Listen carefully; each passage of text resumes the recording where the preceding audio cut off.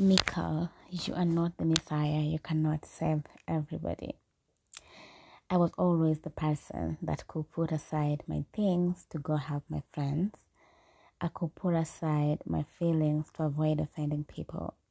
I've been there for family more than I have been there for myself. I have postponed goals to deal with the situations of close people in my life. One day, not long ago, I met a stranger. This stranger was Jamaican. We struck a conversation, and the more we spoke, the more he noticed our similarities. He said, "You are like me. People like us always think we can't save everybody from a burning house and come out unharmed. Let me remind you, Michael, you are not the Messiah to save everybody. There only is and only will there be one Messiah." This statement opened my eyes to how much I have neglected myself just to be there for everybody else. I know many of us have come across this statement. I'm that person who is always there for everybody else, but lonely with my issues. I have felt that, not because I don't have loving friends and family around me. The messiahs we are, we always believe that we are heroes and we can rescue everyone else, we can rescue ourselves. Wrong, we die silently.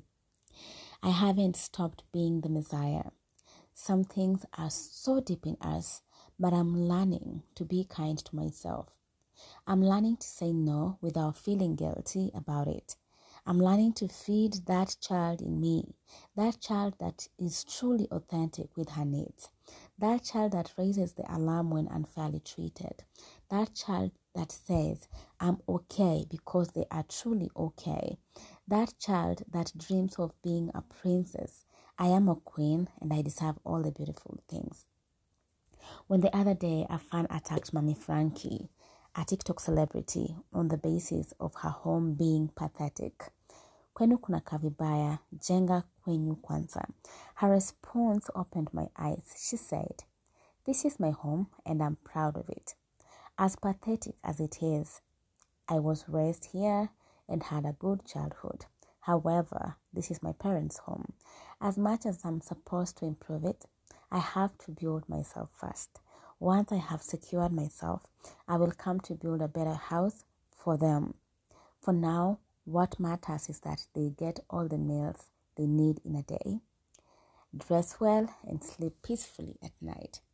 To some, Mommy Frankie is that ungrateful daughter because she has chosen to put herself first. I'm proud of her. I'm proud of the fact that she realizes that she cannot pour from an empty cup.